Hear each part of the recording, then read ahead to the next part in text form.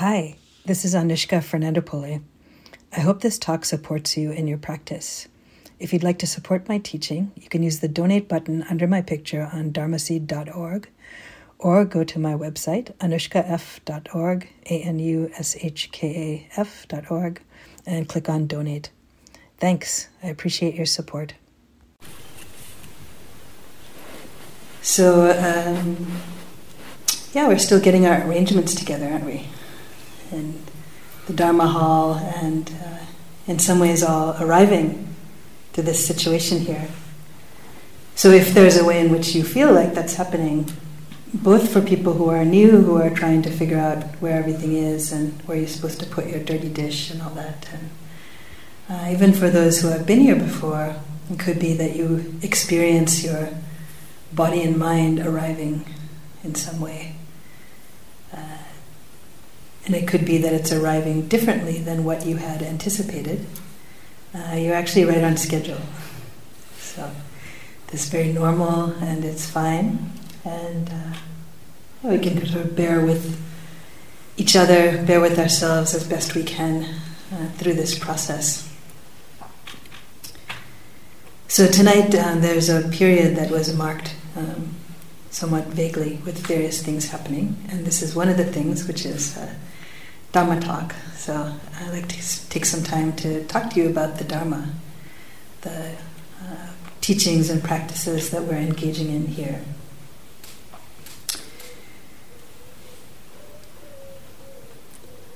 And like with everything that's offered here, the intention is to be helpful to you.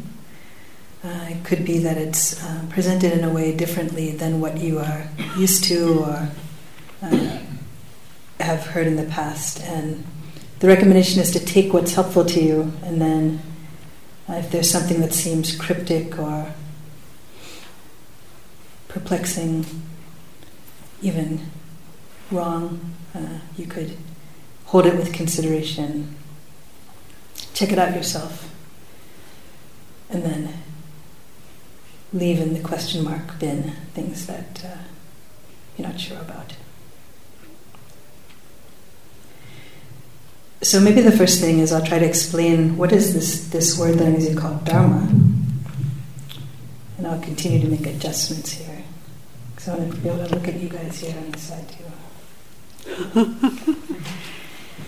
So the Dharma is the teachings of the Buddha, as often called the Dharma.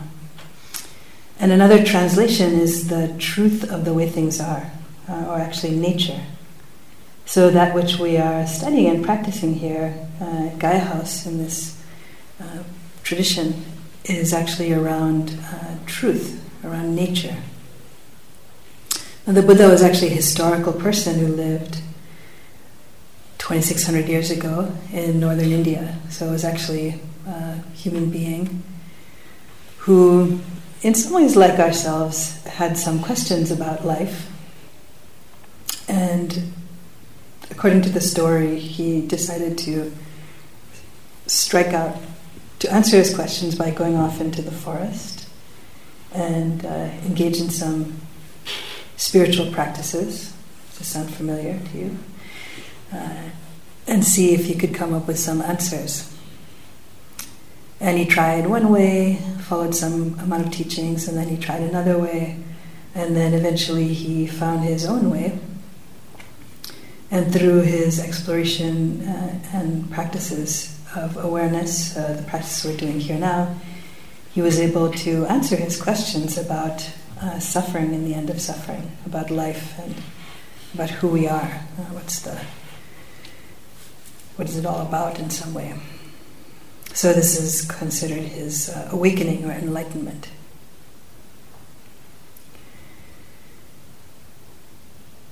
So the good news for me, or what's encouraging about this kind of story, is that he discovered through awareness of human experience, in this case his own human experience, something that was freeing.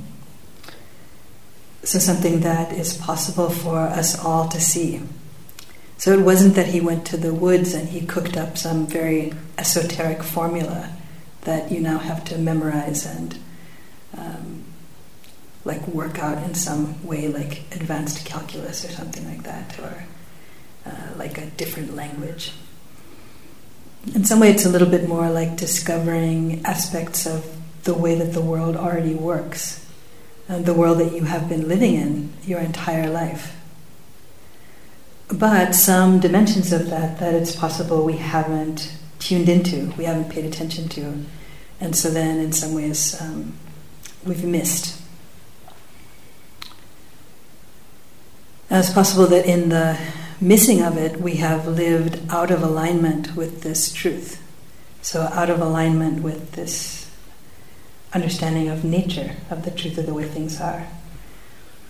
And in living out of alignment with this, then we have some friction in our life, some cause of difficulty, of stress, unnecessary strain that's there.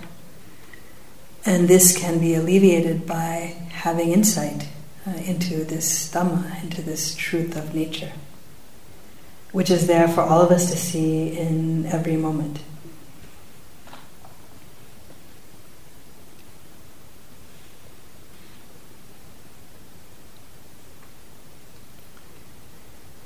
So it's helpful to remember that there's ways in which we already have learned things about the way things work and have learned to live in alignment with our understanding in ways that help us live harmonious lives.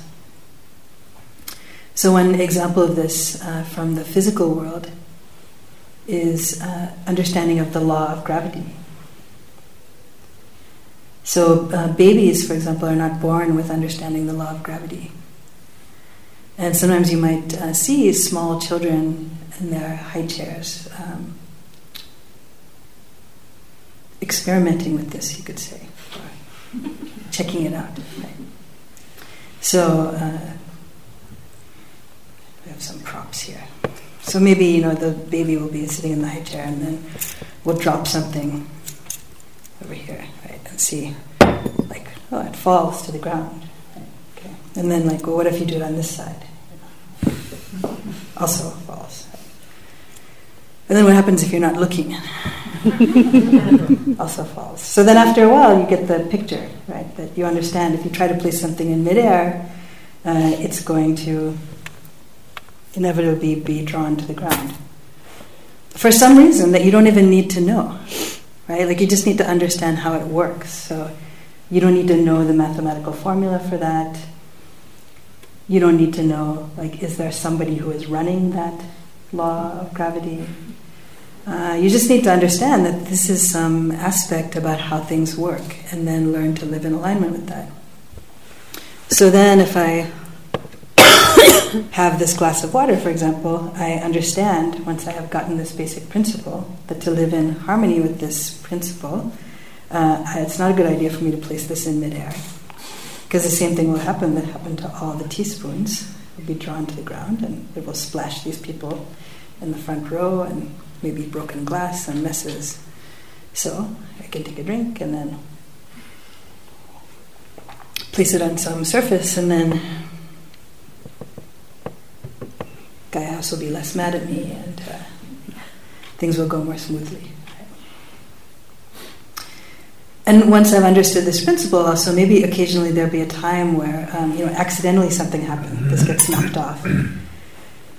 So then, still, I understand what's happened, so I can actually just go and pick it up.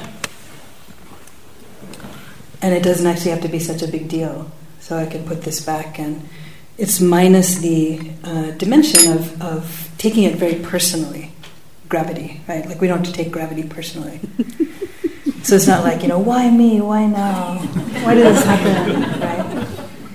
Right? Like you just understand it happened. And in fact, yesterday morning I knocked a coffee decanter thing off the counter, and being familiar with the law of gravity, then I could just clean it up, without having to spend a lot of time perseverating about this or something like that.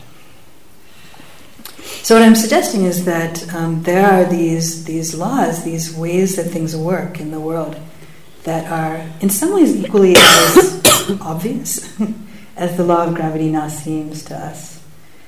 And it's extremely helpful for us to tune into them, to spend time learning about them, to understand them.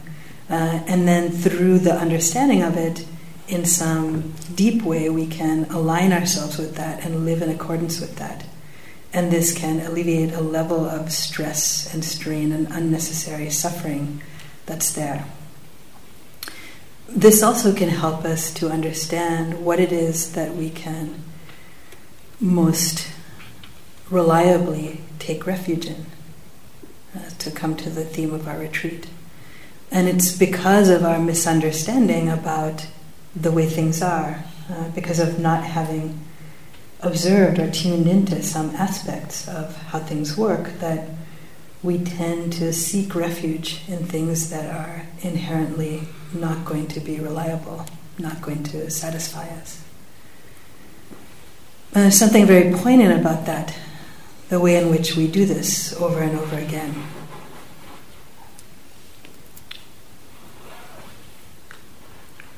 So part of our practice is to observe ourselves continuing to habitually seek security or safety in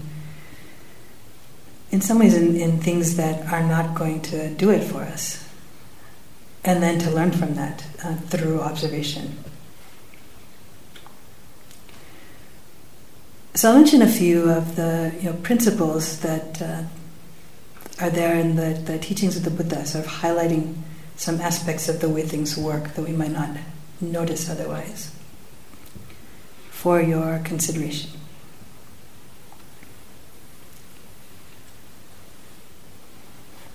So one is that that which we call our life, our human life, is actually not solid. We feel like here's me, here's my story, here's my world, and there's a sense of continuity about it that we believe in. So according to the Buddhist teachings, that which we call ourselves and our life is actually discontinuous in some way. So it's a series of arisings that we experience through our senses. So there's the 5 senses that you probably learned in kindergarten here. So seeing, smelling, tasting, touching, hearing. And then the 6th sense is considered the mind. So the mind is a sense door, just as your eyes or nose or tongue or ears. And so what we call our life is this series of arisings of a sight, a sound, a smell, a thought, a taste, a touch, a thought. Thoughts are usually much more intermittently in there, in the stream, right? And because, kind of like in a movie, it looks continuous, but if you break it down, it's these different frames. It's actually separate pictures.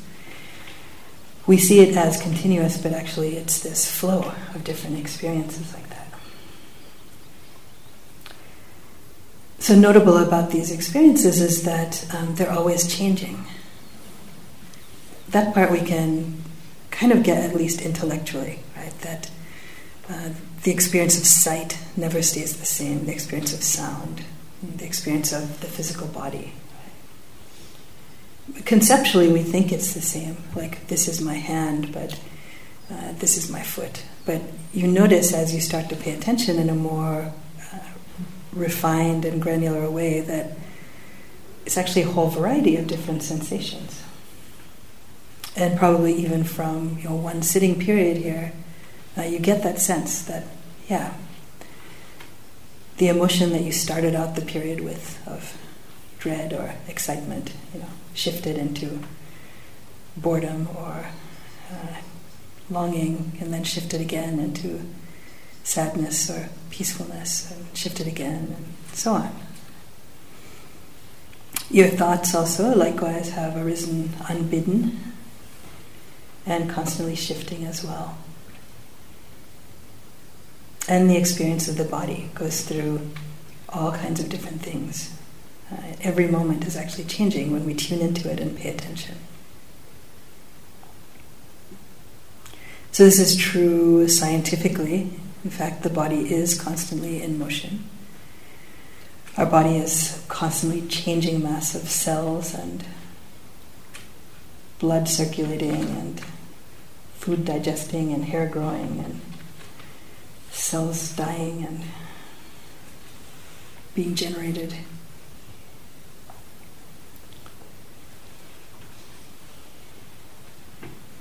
So a corollary of that is that actually we are not really things, and neither is anything. So everything's always changing, and so for example, we have a stand here that's holding our recorder. I think its name is Zoom, right? The recorder. There's like a wooden stand here, but you can't see it, right? And it's kind of beautiful. There's some carving on the legs, and I think it's meant for sort of prayer books or something. But now we have the modern recorder on it. It's our modern prayer book recording. So at one time this stand was actually a tree, like somewhere in a forest. And then at some point someone cut down the tree, made it into planks of wood, cut it into the pieces, stuck it together. Somebody carved it, and then it became this book stand. And now it's here at Gaia House, serving its purpose here. But also I can see from several of these wooden tables here, they're getting worn down. There's chips in them and little wearing around the edges. So at some point, the Teachers' Council or the trustees will deem them unsuitable for this esteemed institution. And maybe they'll go to a back room for a while, and eventually they'll disintegrate enough that maybe they'll get tossed out. So then they'll decay, be put out somewhere, and rain will inhabit them and soften them and decay until they turn into some kind of pulp again and return to the ground. So this happens with a piece of wood over a fairly large period of time, but you can get the idea that everything is in some period of a story like this. I could tell this story about everything in this room. I could tell the story about the rug, the carpet, made from some fibers that's come from somewhere. I could tell the story from the walls, made of ground stone, or like cement kind of stuff, right? Now standing like this. I could tell the story of the curtains, the cushions, the radiators, and most saliently to ourselves is we could tell the story about ourselves, our bodies, this entity here, as always in motion, as having taken birth at a certain point in this form, being on some trajectory of life, and then eventually the physical body certainly gets old and passes away.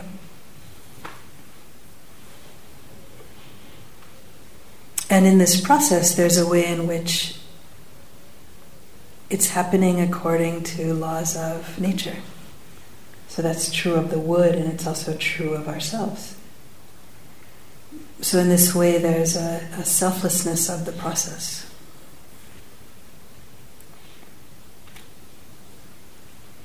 So we conceive of ourselves as being the kind of puppet masters of our existence, but in investigating it further, we can often see that this is not actually true.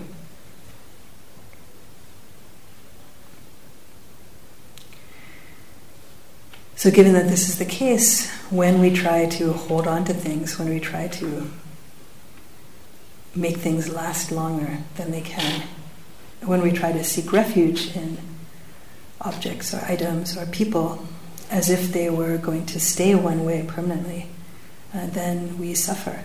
There's this friction in life. There's a way in which we try to make things stay, and they just can't. It's impossible.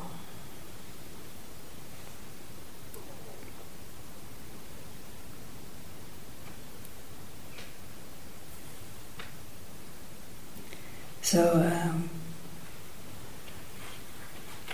to play this out a little bit more, we had some soup today. Celeriac, was it, Catherine? Celeriac, yes. I did not know this vegetable.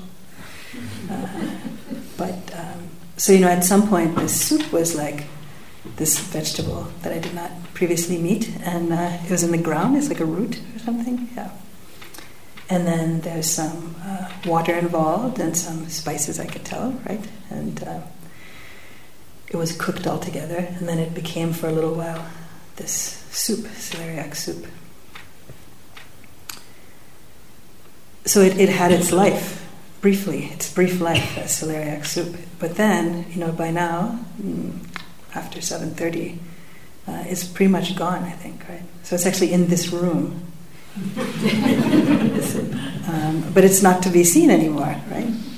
It's not to be found. Why is that? Because it has distributed itself in substance into these human animals, right? Being digested as we sit listening to this Dharma talk.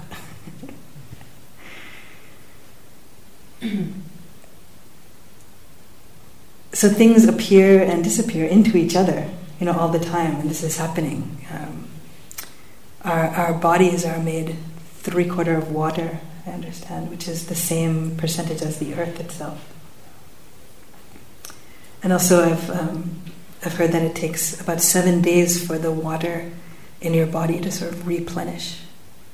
Meaning like, you drink water and then it gets expelled through sweat and urine and tears and all this. So I've actually been in the UK now long enough that I also am made of the same water as those of you from the UK. So now we're 3/4 the same, even though my passport is different. Right? So there are these principles and these ideas about who we are, and pieces of paper that tell us this, and ideas about identity. And yet, there's another way of looking at the world, of understanding the world, of what's actually happening that reveals itself to be different. And our clinging to these certain identities, our clinging to these ideas about how things are, can cause so much difficulty and stress for us in our lives.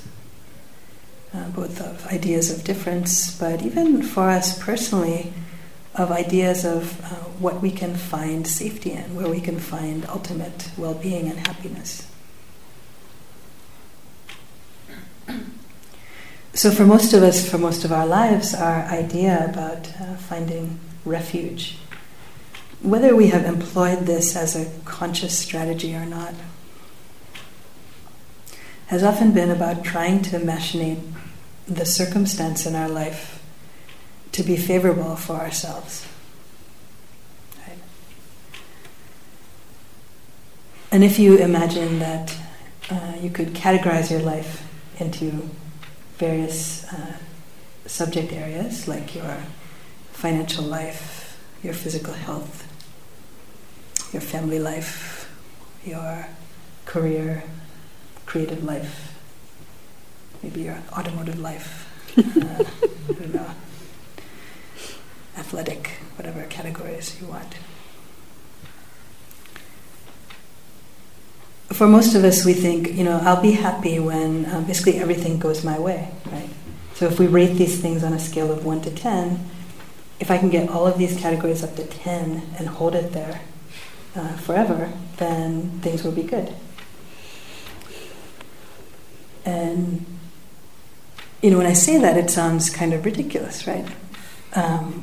Because it's difficult in this life. Like, oftentimes, if your job is going well, maybe you're spending more time at work, and so then your family complains. Or if your creative life is going well, maybe you're not spending as much time making money, or different neighbors move in who you don't like, who play musical instruments you don't like, and you have no control over that. Or people get elected to public office that you don't want, make decisions that you dislike, And all this stuff is constantly changing, is not solely under your control, even though it seems like there's some influence you can have. Right? And even if for one blessed moment, all these ones dancing around from 1 to 10 come to 10, right? You can kind of breathe a sigh of relief, but I think on some level, even if we haven't figured out the whole thing, we know it's not going to last. So then, given a universe in which everything's always changing, there's the dread of waiting for, the other 9 shoes to drop and, get a flat tire or get sick or something or another happens.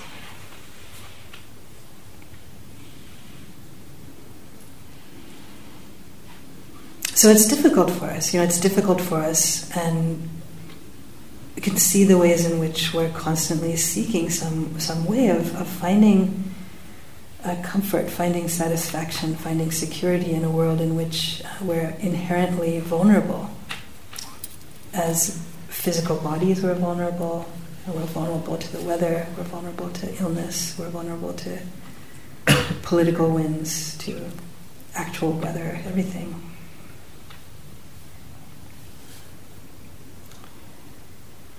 So what does this all have to do with what we've been doing today? This may be around the time in the retreat when you start wonder, why did I sign up to come for this thing? And I remember vaguely when I signed up, there was a good reason for it. Even those who had come before sometimes maybe just sitting here feeling really sleepy, fighting falling asleep all the time, feeling really restless, back hurts, it's really boring, they won't stop talking, I thought it was going to be a silent meditation retreat.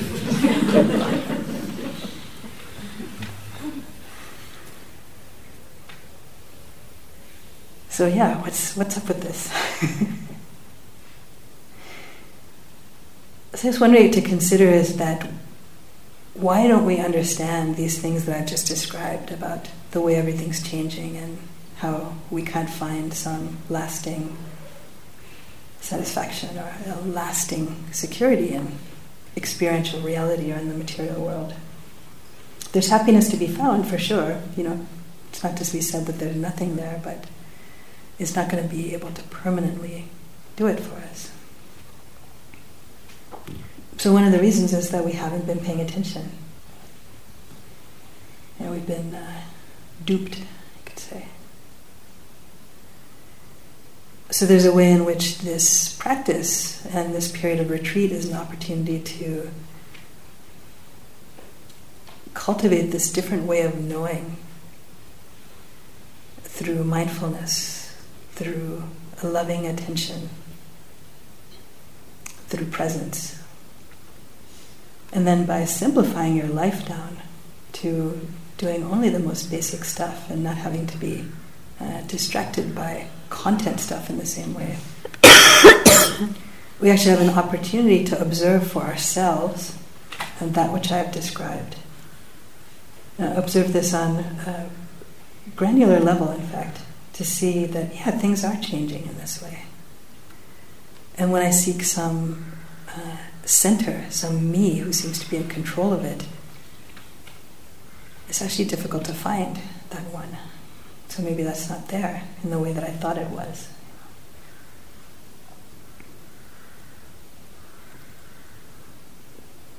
So in tuning into that, we get a deeper sense of understanding, in some way like this tossing of the spoons, the way things work, and the kind of insight that can rewire us and can realign us so that we can live lives that are more harmonious and free from stress in this way. It comes from this kind of observation and understanding on a level that's deeper than intellectual. So what we're doing here is different than just reading books about it. We're actually learning to observe it, seeing this through your own experience in some way, so that your understanding of this will be unshakable and direct and known in such a way that, just as if I stick my hands into this water and wonder, is it cold or is it hot? I know from direct experience now, it's cool. And it's not because somebody else has told me that, and it's not because I think it was poured 20 minutes ago and it was this temperature. It's because I have the direct experience of that. And if someone comes and tells me that water is really hot, don't touch it, I know that's not true because I have direct experience of that.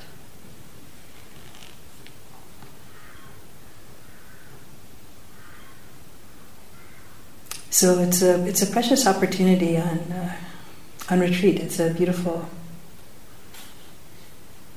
way to live for some time. Some of the process of this may seem not so beautiful. So I know for many people, you come on retreat and think like, oh, I'm going on this solitary, silent, spiritual retreat. But then suddenly you're knocking around with 60 people all the time, and eating with all these people, and sitting close to all these people, and walking back and forth with all these people.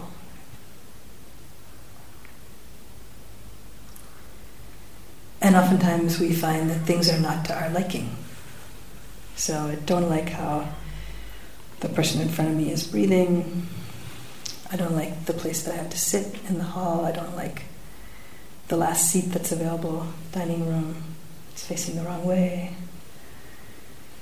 I don't like that they don't have the green Tabasco sauce here.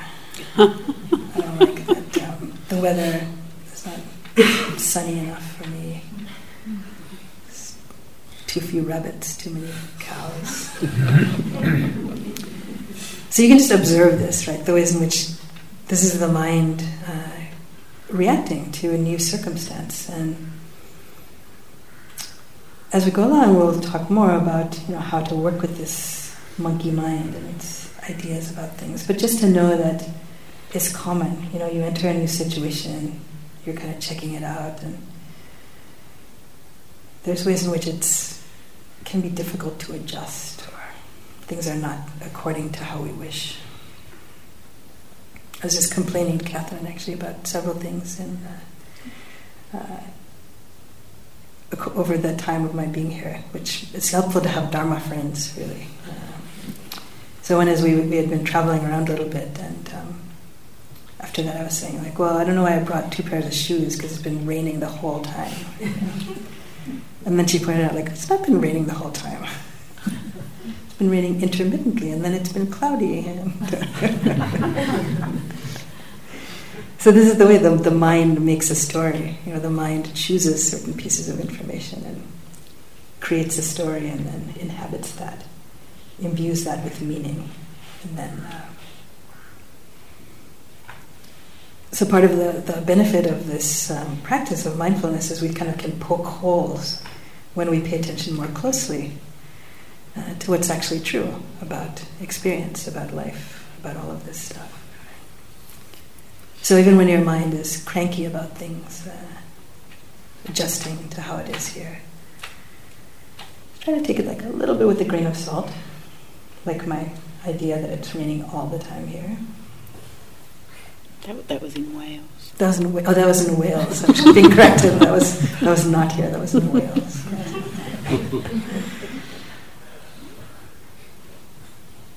But also just some compassion, because even in that mind complaining is embedded this ill-fated strategy of seeking happiness by wanting everything to go my way. And the mind's going to keep doing that. This is the best strategy of the unawakened mind to an uncertain world.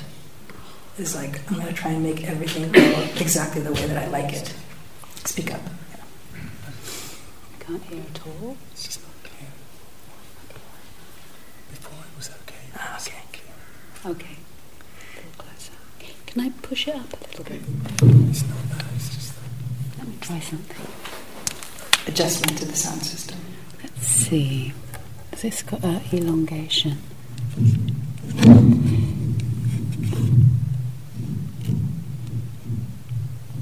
See if that extension is any good.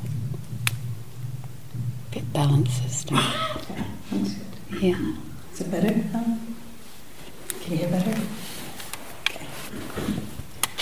Dharma teachers are not like rock stars. We do not have good microphone management skills, unfortunately.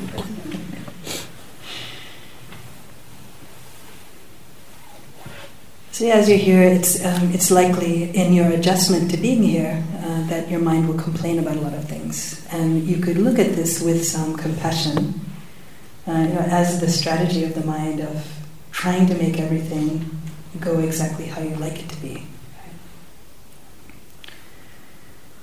There's more to be said about that dimension of things, particularly as in this changing flow of experience, we find that there's a variety of pleasant, unpleasant, and neutral circumstances that come. That flow is also largely out of our control.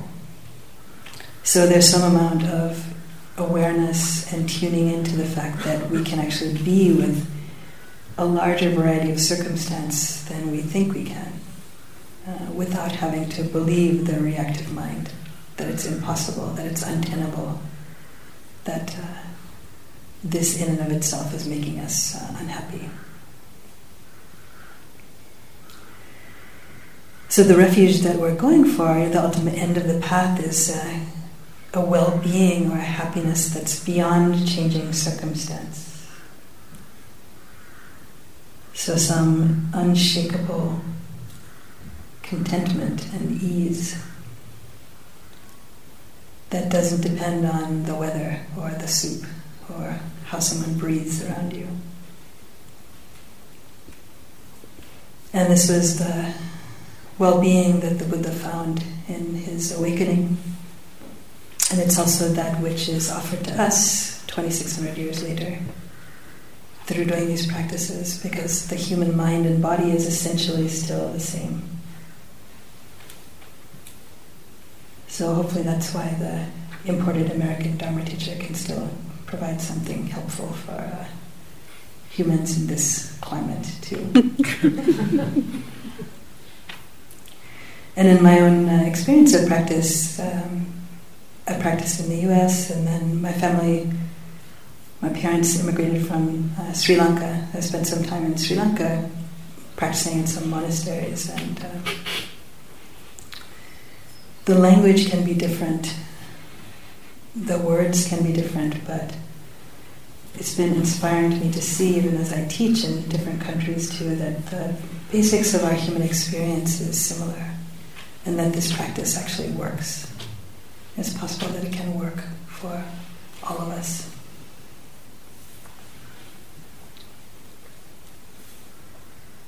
So, that's enough Dharma words for today. We'll fill in many gaps over the week that we're together.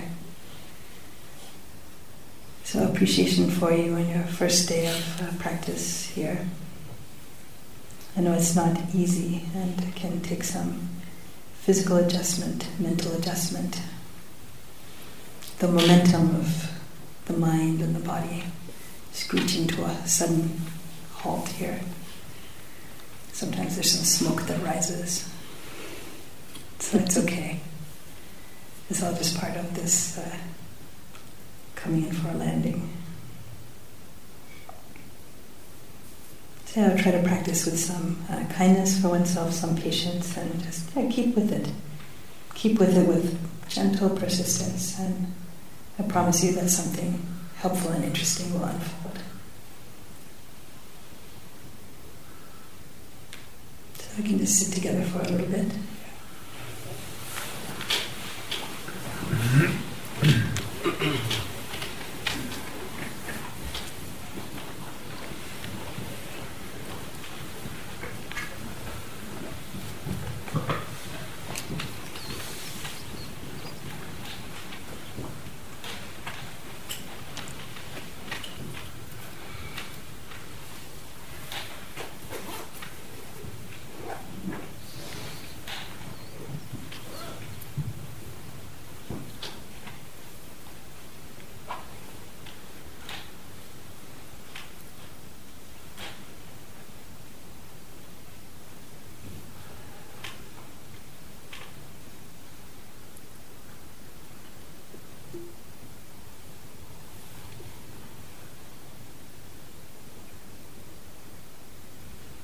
May we learn to live in alignment with the truth of the way things are. May we recognize ourselves as part of nature. May we grow in wisdom and in love.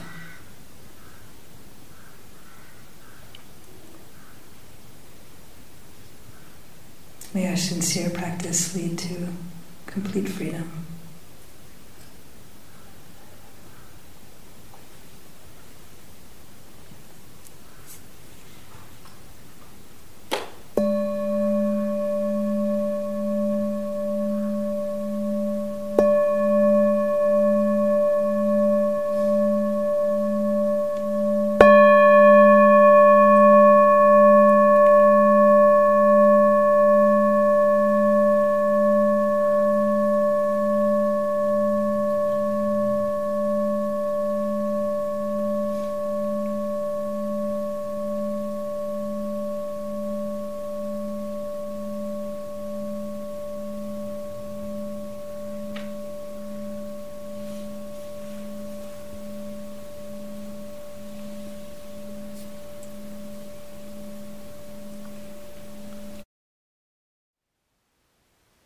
Thank you for listening.